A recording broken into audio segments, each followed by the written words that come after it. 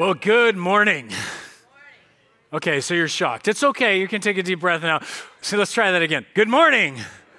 We are ready for summer. Who's ready for their summer? Ready to take off to the beach, all that cool stuff. By the way, again, we're having a conversation about the talk, that conversation. So if your children have not been introduced to this conversation, this PG-13 level, you don't want them introduced today for that conversation, we've invited you guys to move your children on up. This is actually that promotion Sunday where they all move into their next level. So if your kid's at that age where they're like, I know what you're talking about, what is this? And you're not ready to have the talk, would love to give you an opportunity to kind of usher them onto their children's ministry classes. But we are going to dive in. And before we do that, though, I'd get an opportunity just to talk about summer. Summer's here. It's happening. School is out for the school district here in Corona. A lot of you guys are ready to go to the beach, ready to get engaged with the summer. In that case, I want to encourage you to consider that we were talking about reaching our neighbors, meeting up and connecting with the 8 closest neighbors around us, building those relationships. If that's grown to that place and you're like, hey, I would love to invite them to something, but I don't know what's going on, these invite cards are the way to do that. You'll find them around the campus, in the bathroom, in the Connection Central locations. You can pull it up. And I keep saying bathroom. I keep thinking, man, that's gross. But they're there. They're not anywhere near. Yeah, so you can take them. They're safe. And on the back, actually, as you hand them to your neighbor, is kind of all the different upcoming events for the next 2 months. Gives you an opportunity to kind of highlight one, invite them to that. We just want to encourage you guys with that tool. They're available. Just grab them when you see them. Use them as God leads you and as you're building those relationships. So I want to just kind of highlight that real quick before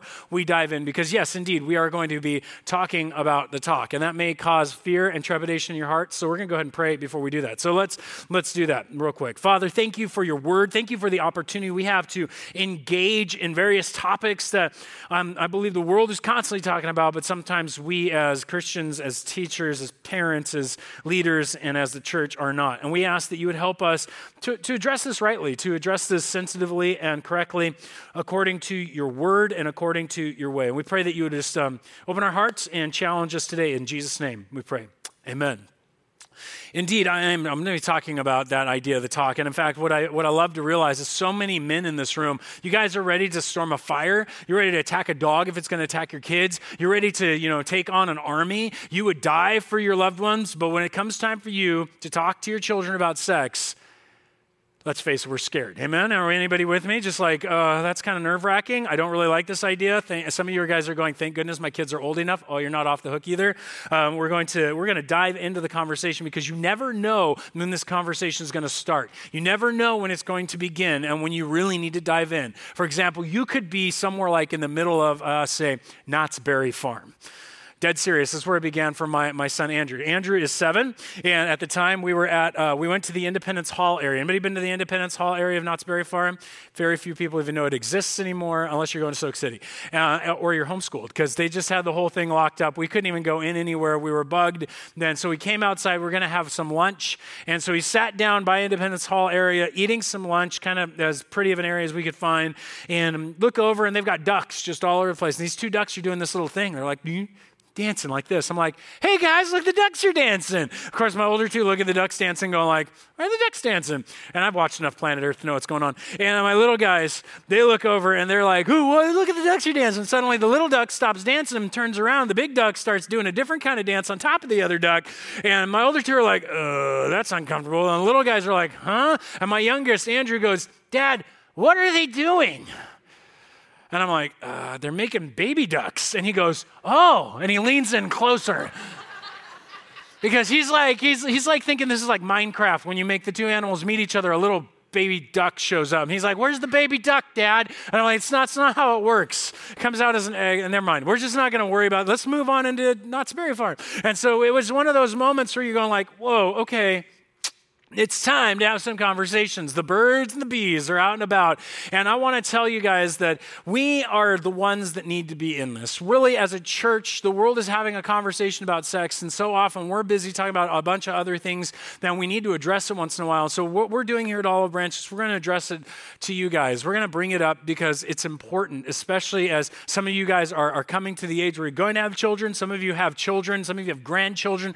Some of you know people who have children. And in other words, words, we all are engaged in a process of dealing with children and students in our lives. So I want to challenge you guys with this conversation about sex intentionally. And so as we begin, I want to start off with just what the Bible teaches and where it starts us. And that is that it is to parents that sex is given for parents to teach to their children constantly and in context. That it's, again, sex is for parents to teach their children constantly in context. I believe this is the ideal scenario that God has set up for us. It's not given to the pastor. It's not given to the teacher. It's not given to these other people to give. It's given to the parents to teach their children constantly in context. Now, I find this found in the book of Deuteronomy chapter 6. If you want to go there with me, let's open our Bibles up to that section. It's found on page 151 of the Bibles provided in the seats. You can open it up on the church app, and you can be right there with us. I just want you guys here to see these verses and to connect with what the Bible is teaching. In fact, this verse is known as the Hebrew Shema. It means, it's the first word in the passage, and it means hear, listen, and obey. And it's called Shema because this was the main prayer the Jewish and the Hebrew people would pray every morning and evening. They would teach it to their children. It was constantly on their mind, constantly being spoken. In fact, when we bring it up, bring parents up here to dedicate their children, we actually read this passage to them as the way of introducing them to a conversation of how to lay out parenting, how to lay out the challenge in their life. And so specifically what we see here is that I get this idea that it's the parents to teach about sex and constantly and in context from this passage. Notice how it begins. It says here in Deuteronomy chapter 6, verse 4, it says, "Hear, O Israel, the Lord your God, our God, the Lord is one. You shall love the Lord your God with all your heart, with all your soul, and with all your might." So everything that's in you, give that to God. Love him with all that is in you. Give him all of your devotion. And these words that I command you today shall be on your heart. You shall teach them diligently to your children. You shall talk of them when you sit in your house, when you walk by the way, and when you lie down, and when you rise. And so clearly, this passage is saying that, guys, this is given to the parents to teach. This is given to you and to me to teach to our children. Notice again what it says there in verse 7. It says, you shall teach them diligently to your children. To who? Whose children? Your children. This is in the ideal setting that you and I, if we have children, we are to teach our children about this conversation called sex. In fact, the way that my wife and I like to say it is something that we've heard in other places, is that you should be the first in. You need to be the first one to have this conversation with your kids. Let's face it, my parents were not the first one to have this conversation with me. The first person to have this conversation with me, I don't even remember the kid's name. It might have been my friend Mitchell. I don't know who it was, but somebody came up to me and told me this word, what this word, the F word, meant. And it included the concept of sex, and suddenly I knew this new concept. And I'm like, I never heard of this before. And guess what? The people you'd go to find out that information was either the media or your buddies. And that's pretty much where I learned about it. Anybody else find out in the similar kind of way? You found out on a street, in school, somewhere like that. Some of you did. Maybe you got it from your parents first. But the bottom line for me was I got it from my friends. And many of you got it from your friends. And many of you heard about it from your friends, your peer groups, and others around you. Now, what's interesting is today, they may hear it, and one day they will hear it. Somebody's going to be the first one in, and they're going to reference this word sex, and they're going to tell this word that's out there, and they're going to go, oh my gosh, what is this? And if they have any access in the library, at school, or at any case, at any point, they're going to do what they do with anything they have a question about. They're going to Google it. I don't know about you. I don't want my kids Googling that word. Anybody else with me?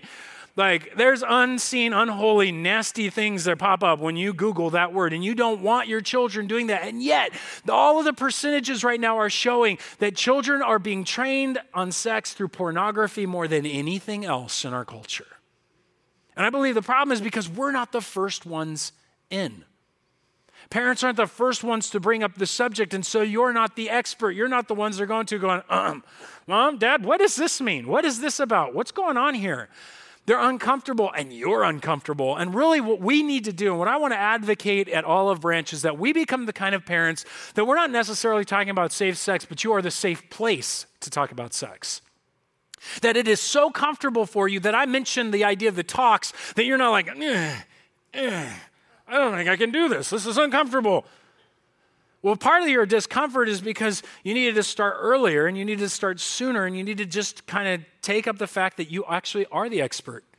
Guess what? You know way more about this subject than any teenager, junior high, or elementary schooler who's going to tell your kids about it.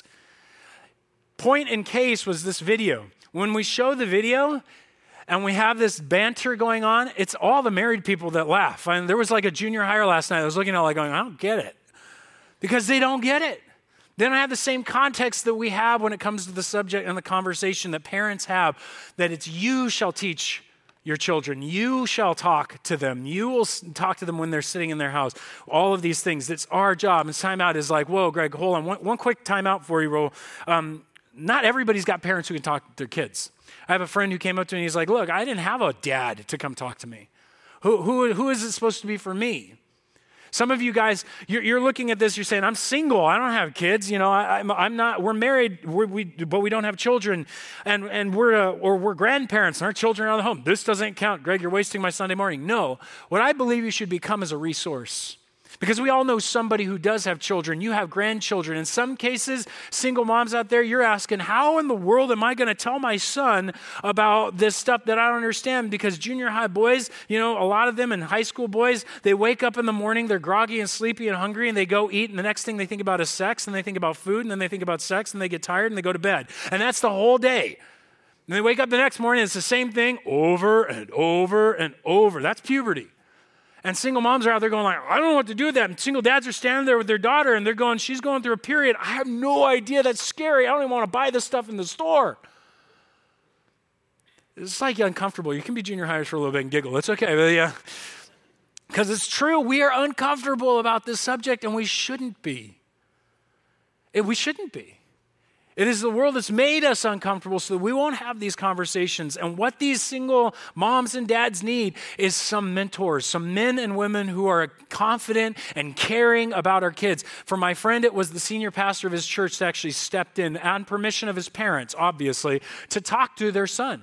And he was the one who guided them through the conversation. Sometimes it's a youth director. Sometimes it's a youth pastor. Sometimes it's just another student leader who steps in to care and to lead and to talk them through this when there's nobody that's available. Now, this is always somebody who has been vetted by the parents and are sure that this is going to be okay, vetted by the mom or the dad. Or in this case, you have opportunity to be a resource. In fact, we really want to encourage you to be a resource. That's why outside, as you walk out, there's a whole 2 display cases filled with resources. Resources that will tell you how to talk to your kids when they're little, all the way up to when they're teenagers, all the way when they're young adults. That this is a constant, regular conversation that you should be having.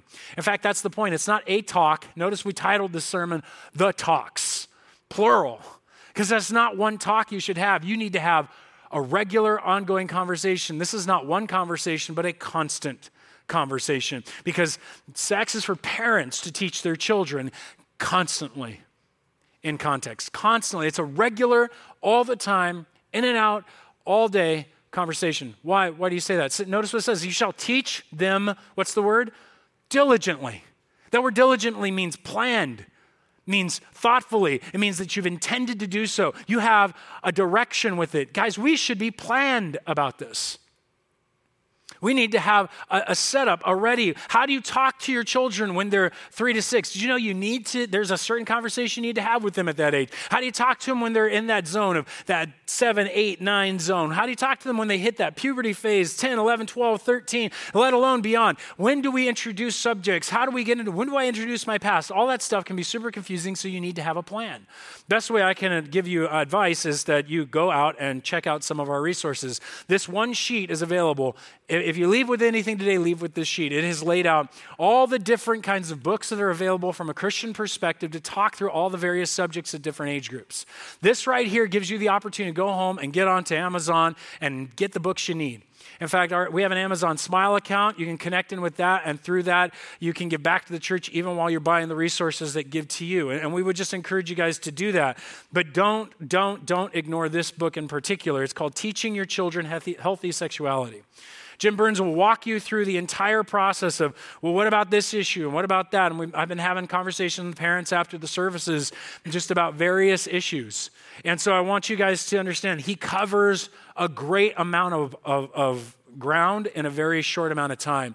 His second book, called The Purity Code, is excellent to work through together with your teenager, with your preteen, so they get it. But this is the kind of resource thing we want you guys to leave here, because we think we need to be the first ones in. We need to be the ones teaching it diligently. We need to be talking about it when we sit in our house, when we walk by the way, when you lie down, and when you rise. This is constant conversation. And I get it. Some of you guys are going, time out, Greg. You are totally teaching this out of context. That has nothing to do with sex. Deuteronomy 6 has everything to do with teaching the law to our children. It says, Moses said it right there. Look, what I have told you today, these words I command you today shall be on your heart. I totally agree with you. In fact, if you'll flip like 5-6 pages over in the book of Deuteronomy, you're going to get one of the nastiest lists about sexual perversion you'll ever read anywhere. And it's laid out point by point by point that you shouldn't do these things. In fact, I think what we're being ignorant of is the fact that when Moses is instructing the Israelites to do this, he's saying, guys, I'm talking about the whole law from Genesis all the way through to Deuteronomy. I want you guys to teach this to your children. I want you guys to put this in their lives. And I guarantee you, God is constantly talking about sex in the Bible. You know how I know this? It's just a case in point. About a year ago, I challenged my son Nathaniel to get into the Bible and start reading the Bible. And he's like, where should I start? I got him a new Bible. He's all excited. He's like, where should I start? I said, wherever you want. He's like, I'm going to start at the beginning. I'm going to start in Genesis. I'm like, cool, that's great. Genesis is a great book. You'll enjoy Genesis. So he gets into Genesis, reads chapter 1, he's good. Chapter 2, I don't know how he missed it, but he's still good. Like Adam and Eve, okay, cool. Serpent in the garden, heard that before. Gets into chapter 3, fall, mess. Chapter 4, chapter 5, all the way through. He gets even through Sodom and Gomorrah and doesn't see anything. He's like, at the judgment of Sodom and Gomorrah, that's over. And one day he walks downstairs and he's got this look on his face. And you're like, you okay, bug guy? What's going on? He's like, Dad? I'm like, what's up? I got a question. I'm like, well, what's happening? He's like, what's with Lot and his daughters? That's just weird. If you haven't read the Bible, you don't realize that Lot's daughters make their dad get drunk and they sleep with him to get pregnant. And this is like, weird. Okay, that's just right there. He still hadn't got to Abraham and Hagar with the surrogate wife situation. He hadn't gotten to the rape of Dinah. He hadn't gotten into Tamar and Judah and Tamar. He hadn't gotten all the way into this subject with Joseph and Potiphar's house. That's just book 1.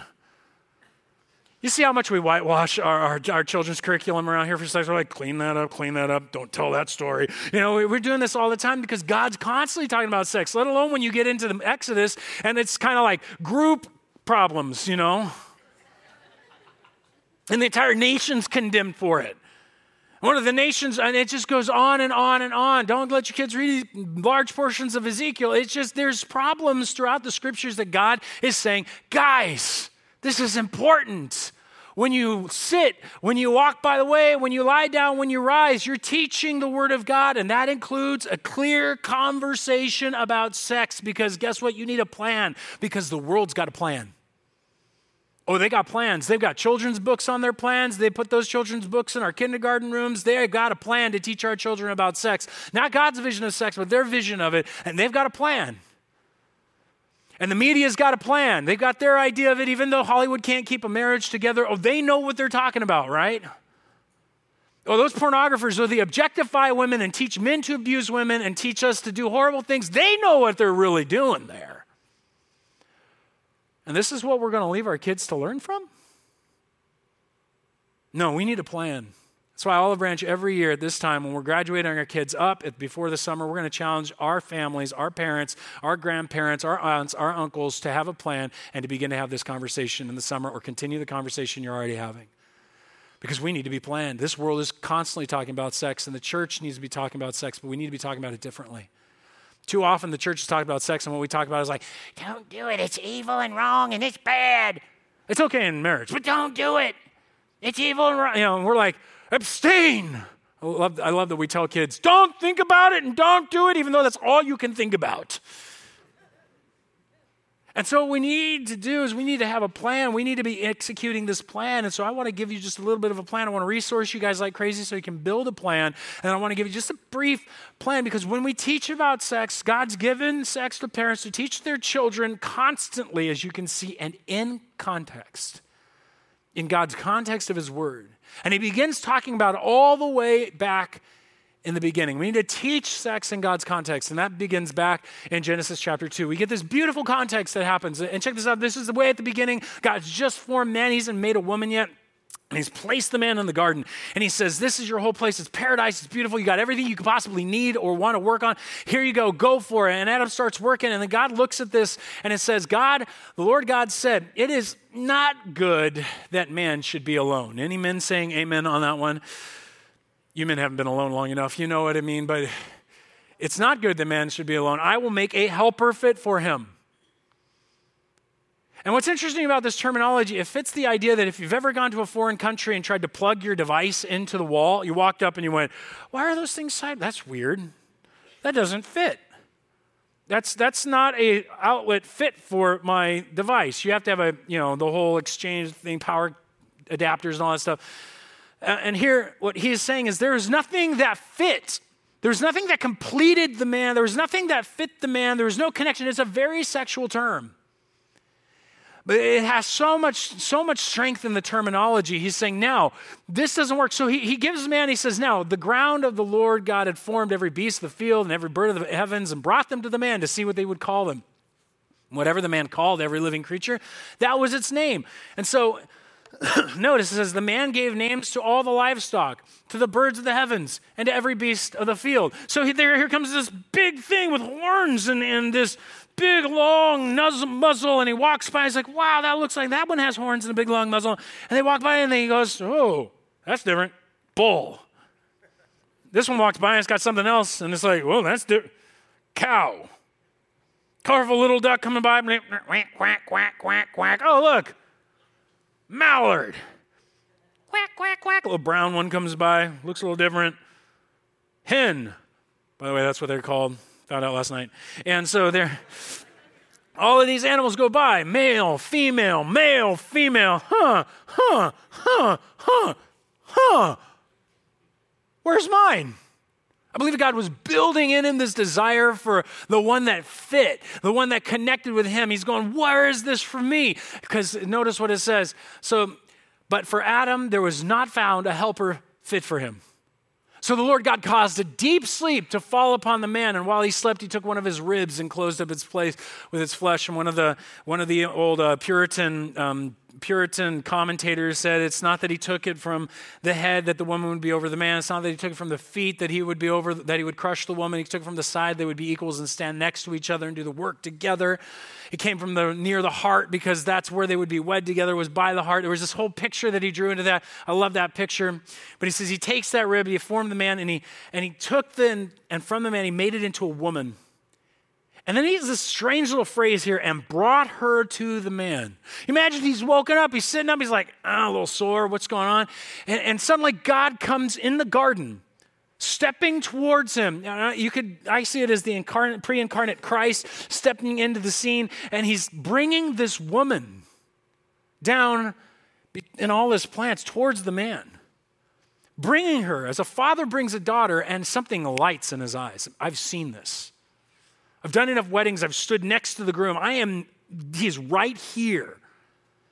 And something in every man's eyes clicks. There's a hunger. There's a wonder. Sometimes it's tears. There's a welling up of emotion. And as you're sitting there, I swear I could just take the mic and say, you could spout poetry right now. And he would, I guarantee it. Because he's going, that's my bride, that's my beloved, I can't believe this is happening. She's for me, this is crazy. And so the man breaks in to poetry. He says, at last, this is bone of my bones and flesh of my flesh. She shall be called Isha. That's the word for a woman, because she was taken out of Ish. And he says, this is my soulmate. This is the one made for me. This is the one linked to me. This is the one fit for me. And the picture, out of everything comes this picture of a wedding. And then it just stops. And actually Jesus says, this is God speaking here. He says, therefore man shall leave his father and his mother. He has this intimacy, this community, this connection with his father and his mother, his grandparents, his sisters, his brothers, all of this safety, all of this knowledge, all of this generational things. He's to turn and leave. his father and his mother and hold fast, cleave to his wife. That's a sexual term. He's supposed to link in. And when that happens in a Hebrew wedding, it was done at the event. Everybody's celebrating, having fun. They'd go into the tent and everybody stand outside waiting and singing and dancing, and they were, making a marriage. They're having sex for the first time. That's uncomfortable. Talk about stress. They come out, they had to show off a cloth. All this, ancient world, different stuff. But this is how intimate sex and marriage were. That when you had sex, you had bound together into marriage. That sex and marriage became this holding fast, a new family. You may not have children. Don't have anybody ask you when you're going to start your family. You already did. When you got married, you're a family. And now you have the opportunity, as you come together, you become one flesh. Not only become like each other, which is kind of odd, but real. You've noticed that amongst each other. You pick up behaviors from each other. You pick up ways of thinking from each other. You become one flesh. That's a physical becoming one flesh because you fit together. That's how sex is intended to work. And suddenly you have all of this understanding, and what it produces when it's in the ideal scenario and everything's healthy and everything's working, is you wind up with a child. Now, what's weird about a child is that when you look at the child, invariably people do this. You can hold a baby, you can have a kid, they walk up and you say, wow, that kid looks like you. You ever had that one said about you? And you go, yeah. Or they walk up to my wife and they go, wow, they look like you. Yeah, yeah. Then the weird thing is you're raising that kid and you're like, you're acting like my dad. You're acting like your grandpa. You're acting like me. You're acting like your mom. They are a fusion of both sides of your family into one flesh, literally. You see, the binding in this picture is of three things. When you teach about God's context of sex, when it comes to sex, it comes in a marriage. And when it comes in a marriage, it combines sex with marriage and children. And that's the context for it. Now, is it enjoyable? Is it pleasurable? Yes, because it creates this one binding thing. In fact, what we find out is that as our world has separated these things, driven a wedge in which you can have sex without marriage, you can have children without sex, and you can have a marriage without either. You can do whatever you want in our culture thanks to technology. What has very much occurred is that we've discovered that people who have sex outside of marriage on a routine basis, their first time they have sex, they oftentimes cannot forget or get over that original person emotionally, because God intended it to bind you chemically to the other person so intensely that, in fact, it's in men, they will always remember that first person. So that they are finding in children and young people who are dating that their first breakup is like a divorce if they've been having sex, on the levels of the same stress and on the levels of the same emotional power. Second, they're finding the more often they have sex outside of marriage, the less likely they are to bond to the final person they do get married to, and increases the incidence of divorce.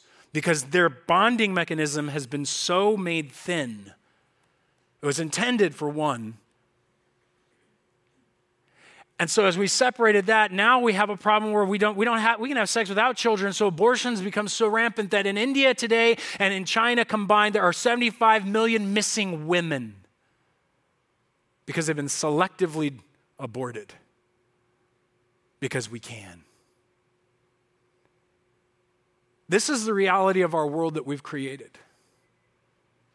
And we have divorced this thing, and we have so many new, brand new, wacky, crazy issues that are being created.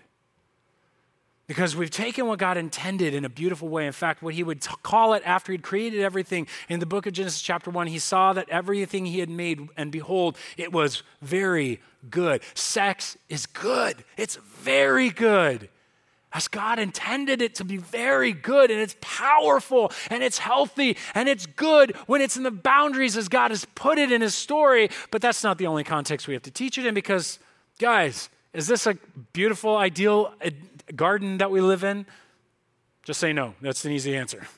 No.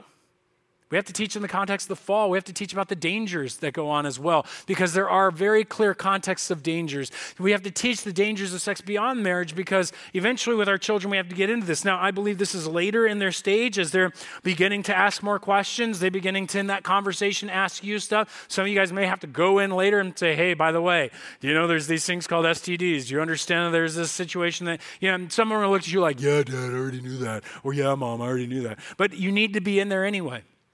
Because there's information they don't have.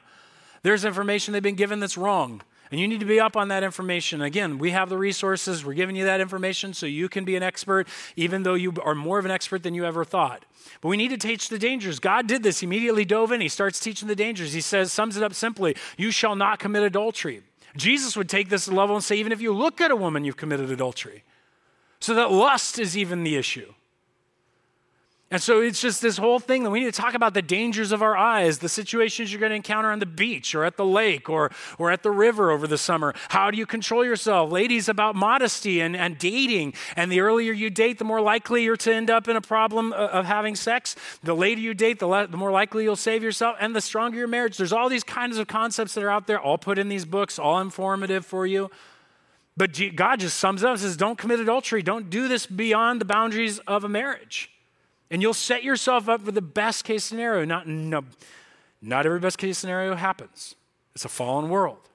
But we set ourselves up for that. And so we go on to this conversation that even in Proverbs, the dad sits down with the son and says, I want you to hear me. I want you to listen to me. He spends 5 verses trying to drill it into his son to listen carefully to what he's saying. He says, my son, keep my words. Treasure up my commandments with you. In fact, he even says, hey, date wisdom like a lady, bring her into your life. Marry wisdom. Why? To keep you from the forbidden woman, from the adulteress with her smooth words. And he gets into this whole scenario of how lust and adultery worked, and the main problem in their ancient world was prostitution. So he deals with that directly with his sons. In our world, it's probably not prostitution that's the main problem in our culture. It's pornography. And it's immodesty. And we want to deal with those issues and all the stuff that's going on there. And we did our explicit series back in November. You can get a bunch of information on that if you want there. But here we're talking about that we need to deal with the problem pieces that have occurred. We need to walk our children through this at their age-appropriate stages so they are prepared and ready to deal with a world that's constantly talking about this, that's constantly thinking about this, constantly putting it out there, constantly trying to train us in their own ways. Now, we have this context then of creation, how God intended. We have this context of the mess that we can make it into, but then we need to have one final context, and that is we need to focus on the context of God's kingdom. See, one of the dangers is we lift sex up in our culture, that it's the ultimate thing. If you don't have sex, you're like a horrible person. We make comedy movies called 40-Year-Old Virgin, and we think that's funny. We think sex has to be the top zone. Newsflash. Jesus died at 33, never got married, never had sex, and lived, according to scriptures, the perfect life. I think if we as Christians, we need to back up and think about this for a second, because the danger when we talk to our children about sex is we elevate sex to a position it should not own. Oh, it's all about marriage and sex and grandchildren and great-grandchildren. Oh, this is going to be so great as we see our kids get married. Some of us have been praying for our children's spouse all their life. And we're just like, oh, God, make them godly and make them great. And we want them to enjoy this and make it all work out. And don't let them ever get a divorce. And don't let them be gay. And don't let them be this. Just being honest. We're more worried at times about who our children will sleep with than we are whether they're following Jesus. And the danger is that we miss Jesus in his own teaching about sex. So what's fascinating is that Jesus gets into a conversation on the Sermon on the Mount, and he starts talking about all of our anxieties, all the things we're stressed out about in life. And he says, guys, don't worry about what you eat, the most important thing on the mind of a world dying of starvation. Don't worry about what you're going to wear when they only had one garment typically per person in a home. Don't worry about these things, what you're going to eat, what you're going to drink, what you're going to wear. Your Father knows what you need before you even ask him, he says.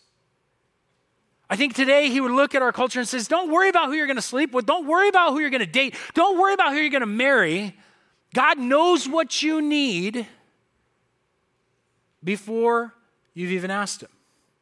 What you need. Notice he said need, not want. He knows what you need. And then he gets to the end of all this conversation about God's going to look at the birds and look at the grass. And doesn't God love you way more than he loves grass? He says, don't you think he's going to provide for you way more than he provides for all this stuff? And he lands on this, but seek first the kingdom of God and his righteousness, and all these things will be added to you. Seek first in your mind, seek first in your life the kingdom of God and his righteousness. And so my simple question is this: in our culture, in our world, which do we as average Christians probably think more about in a week, the kingdom of God or sex? And I guarantee you, the younger you are, the more you think about sex than the kingdom of God. And the danger when we begin to talk about this is make it an assumed thing that you're going to get married. Make it an assumed thing that you're going to have sex. Make it an assumed thing that you're going to have kids. Because here's the thing, there are going to be a lot of single men in this world and a lot of people who don't get married and don't have sex. And it's not about if you get to have sex, and we shouldn't be, I think abstinence is fine, but we need to clarify. You know what it sounds like when we say the church, we need to be abstinent. We're saying, stop thinking about the thing you're always thinking about. You try that sometime. I'm not thinking about it. Well, you are, because you're trying not to think about it. I'm not against abstinence. What I'm saying is I think we need to elevate it back to the concept of the virtue of chastity. See, I think this best lands when we were talking as a group of pastors upstairs dealing with the sermon, looking at it, and Jared just said this. He said, guys, I really think the issue is, what if we were to take seriously what the Bible says? And when we started praying for our children, it wasn't praying for who their spouse was going to be and all this stuff. What if we started praying intently that our children would be so in love with Jesus Christ, so passionate about God, that they would follow him with everything that's within them, even if they never got married? And suddenly he exposed us for our conversation that we had elevated sex, that went sex and family and then the kingdom of God. No, the kingdom of God comes first, then comes family, then comes sex. It has to be put back in its right position. And this landed home for me when I was sitting in the car with one of my kids. And as I was talking to them, I was asking about all the different who likes who stuff that goes on in the age groups that they're at. And I said, so do you like anybody? No. What if I don't want to get married? You know, Teeny's not married. And Teeny's overseas. Not that she doesn't want to be married, but she knows with her life right now that she wants to be centered and focused upon Jesus Christ and bring his name to those who don't know him. You know, I had to confront myself in that very moment, because when I was asked that question, and it was my daughter asking that question, I had to consider, am I willing to sacrifice not walking her down the aisle? Am I willing to sacrifice not doing the wedding? Not giving the toast? Because she's willing to follow Jesus wherever he takes her? It exposed my idolatry. And I had been placing things out of order. When we talk about the kingdom of God, when we talk about sex, it comes in the context of the kingdom of God. It comes in the context that, honestly, there are great things that people, if you're single, you shouldn't be single alone. Get in a community and be single in a community. But there's an entire generation rising up that wants to do a great cause. And you know what? In their great cause, they're abandoning marriage anyway because they don't understand what it is. Because they're scared of it.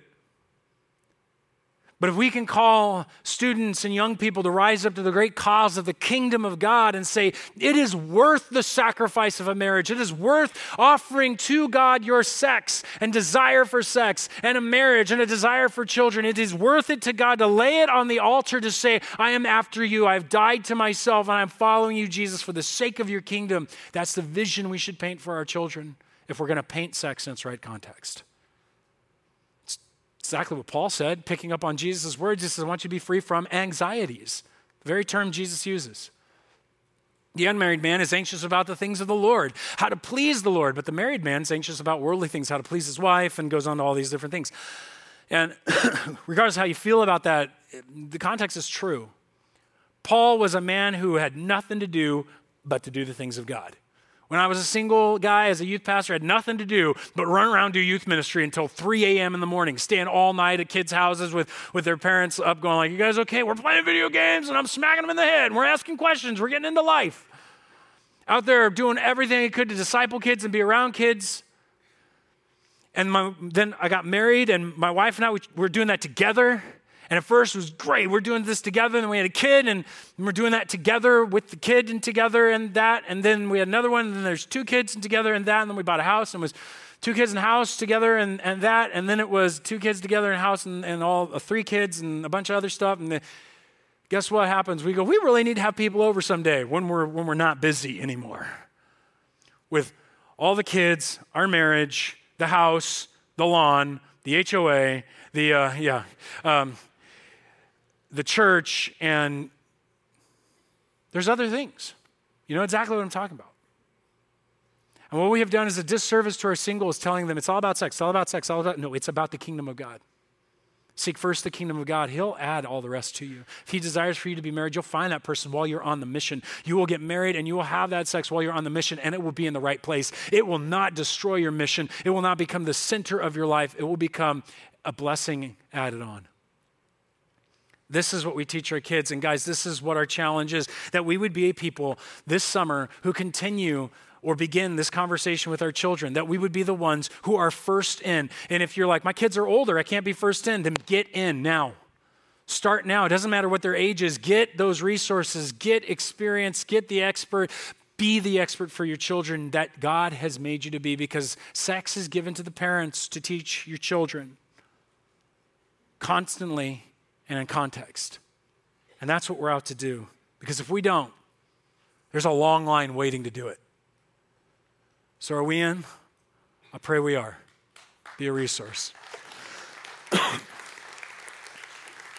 Let's pray together.